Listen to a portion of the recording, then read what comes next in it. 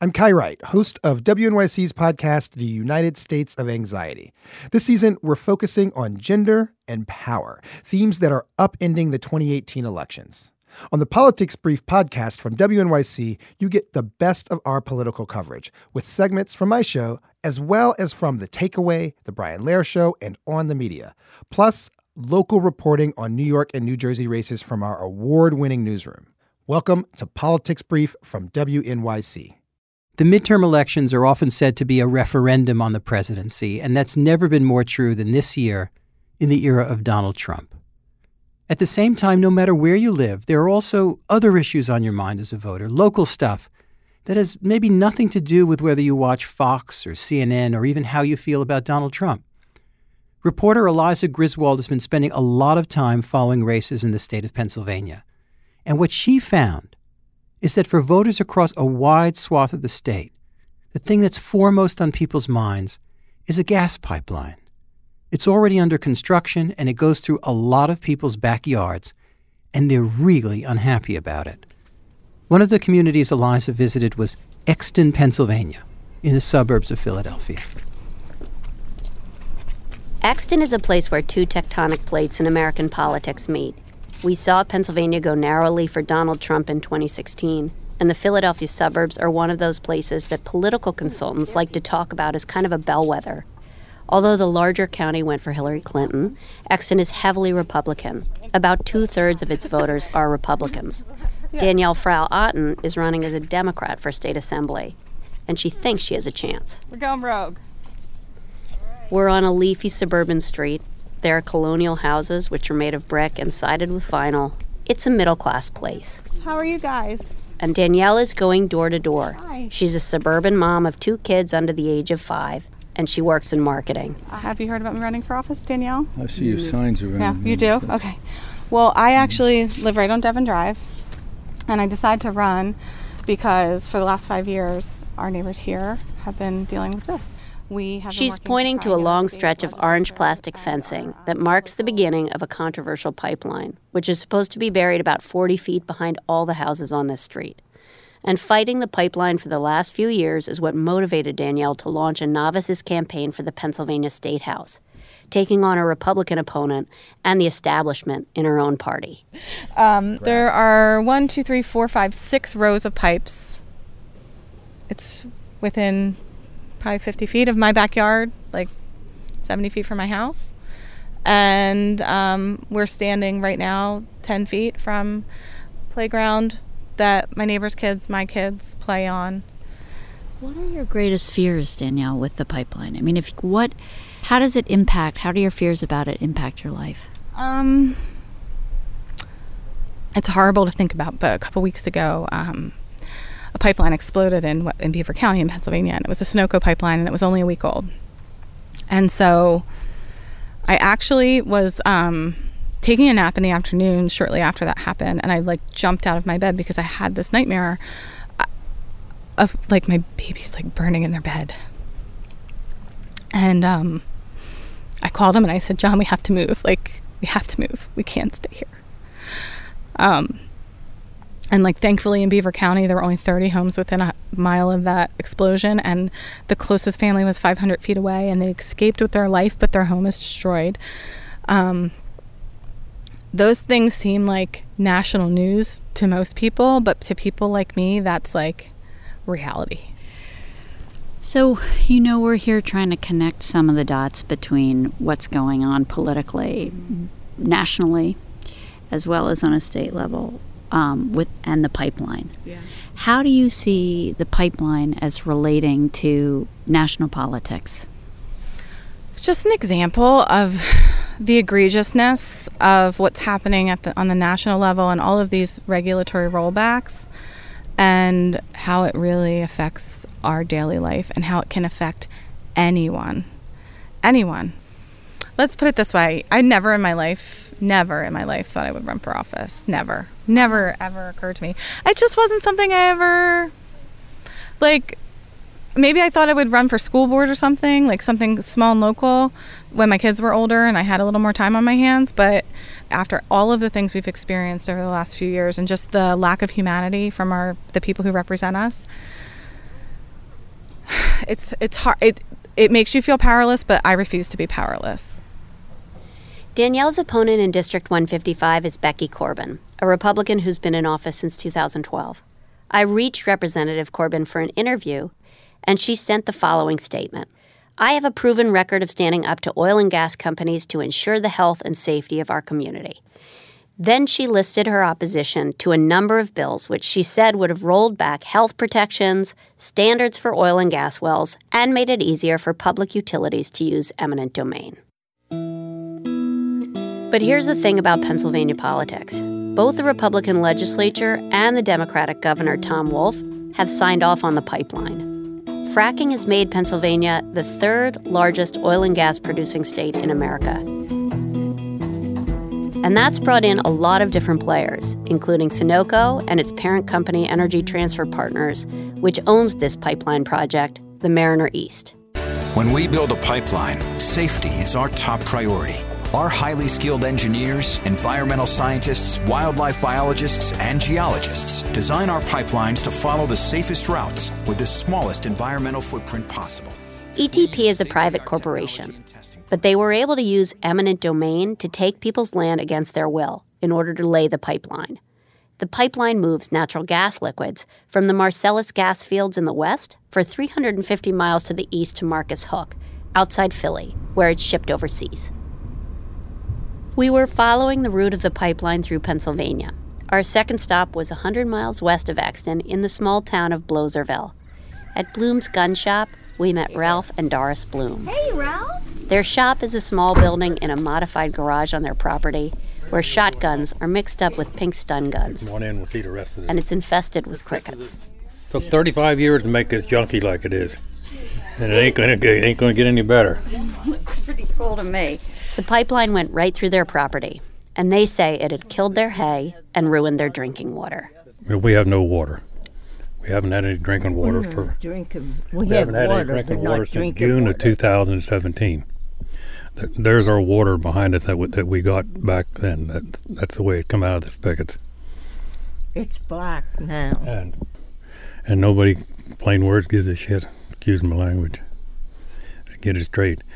I went to Eichelberger, which is our state senator, 3 times for help. Nothing. I went to Steve Bloom, our representative, I think 3 times. Nothing. The last time I went to Bloom, I took him 2 bottles of this water over and showed him, have a drink.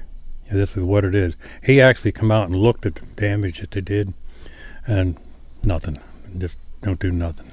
I reached out to Sunoco to comment on issues related to the pipeline, but they didn't respond. Ralph is a registered Republican, but he voted for Hillary Clinton in the last election because he said she would have been good for the gun business. He and his wife Doris gave us a tour of their property on their 4-wheelers. We rode up a hill past their house and surveyed their hayfields. So the pipeline comes over that mountain. Over that mountain. We can see where it's clear cut through the trees. Yep. Comes all the way down through that pasture. Yep. Crosses that road into your land. Yep. And it comes up here, and you can see where it is because there's this high band of, what's it called? Tallgrass, foxtail. Foxtail. Which is a state invasive weed. It's not noxious, it's invasive. They call it, they don't want you to have it.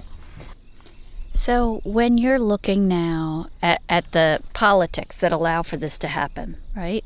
What do you think needs to change for something like this to stop being able to happen at a political level? I don't know if you can stop it because I think there's too much money involved. It's all big business, and the little guy don't matter.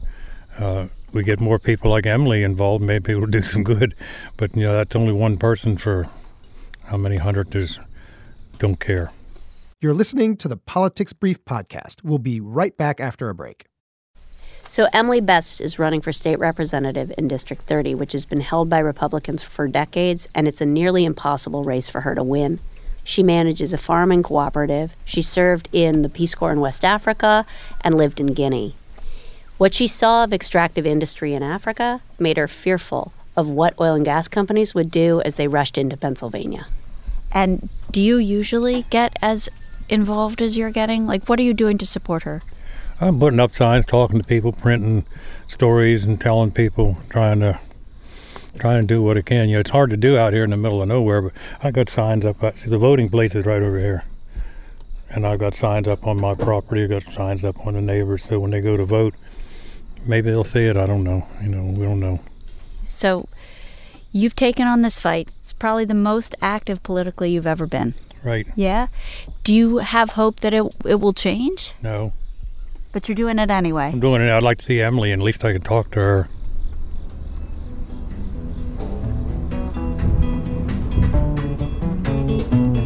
"70 miles farther on, and an hour-and-a-half drive to the west from Bloom's gun shop, we arrived in Huntington.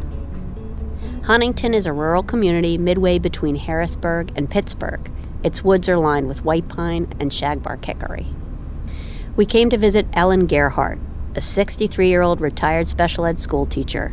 She was so upset about the pipeline on her property that she'd actually gone to jail over it. She'd stood in front of some heavy machinery to block the equipment from digging on her land, and she'd also poured a noxious cocktail of rancid milk and Tabasco sauce, as well as laid rotten cat food near where the pipeline workers were working in order to make their jobs uncomfortable. She'd actually gone to jail over that. But she'd recently been released and showed us the ongoing construction from a safe distance. Well, this is still part of our wetland area, so it gets a little boggy and it gets rocky. Okay, we're fine. Okay. Famous last words, right? The construction has been so controversial and contentious at the Gerhardts that pipeline workers carry cameras, and they photographed us as we stood by the work site. We're recording right now? This guy has a camera in his hand, has a small video camera. That's what they typically use.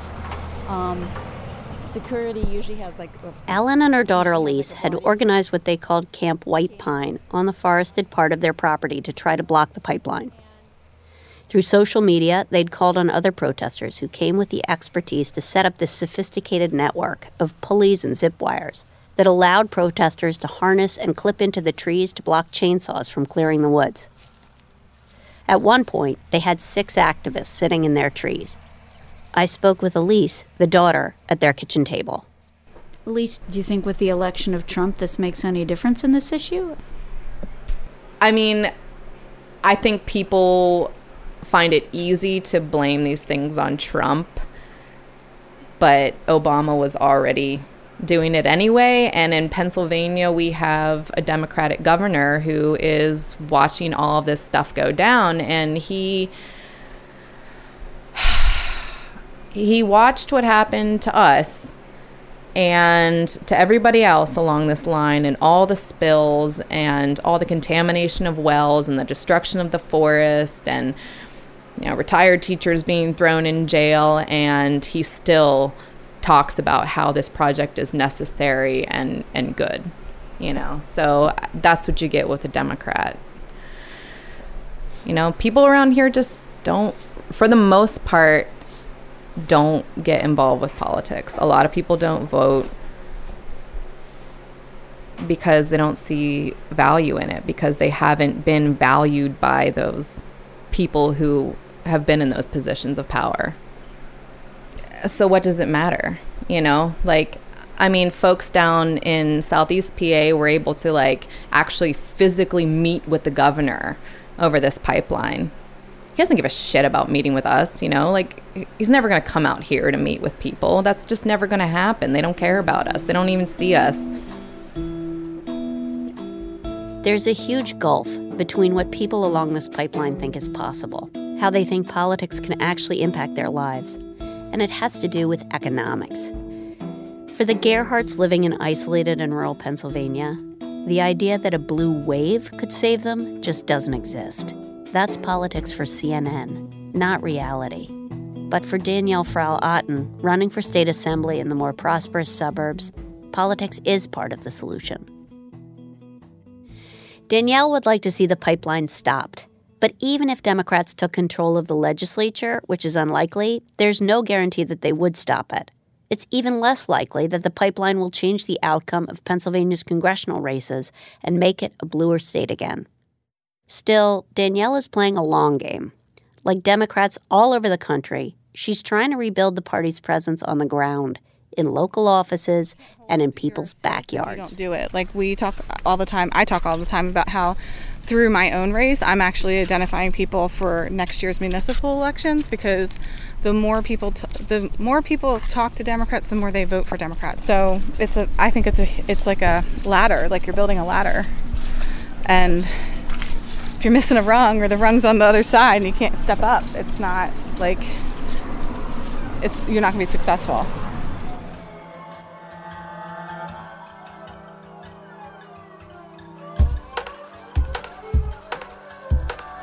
Eliza Griswold reported from Pennsylvania, and you can find everything she's written for us at NewYorker.com. Thanks for listening to Politics Brief. If you want more, go to wnyc.org/election.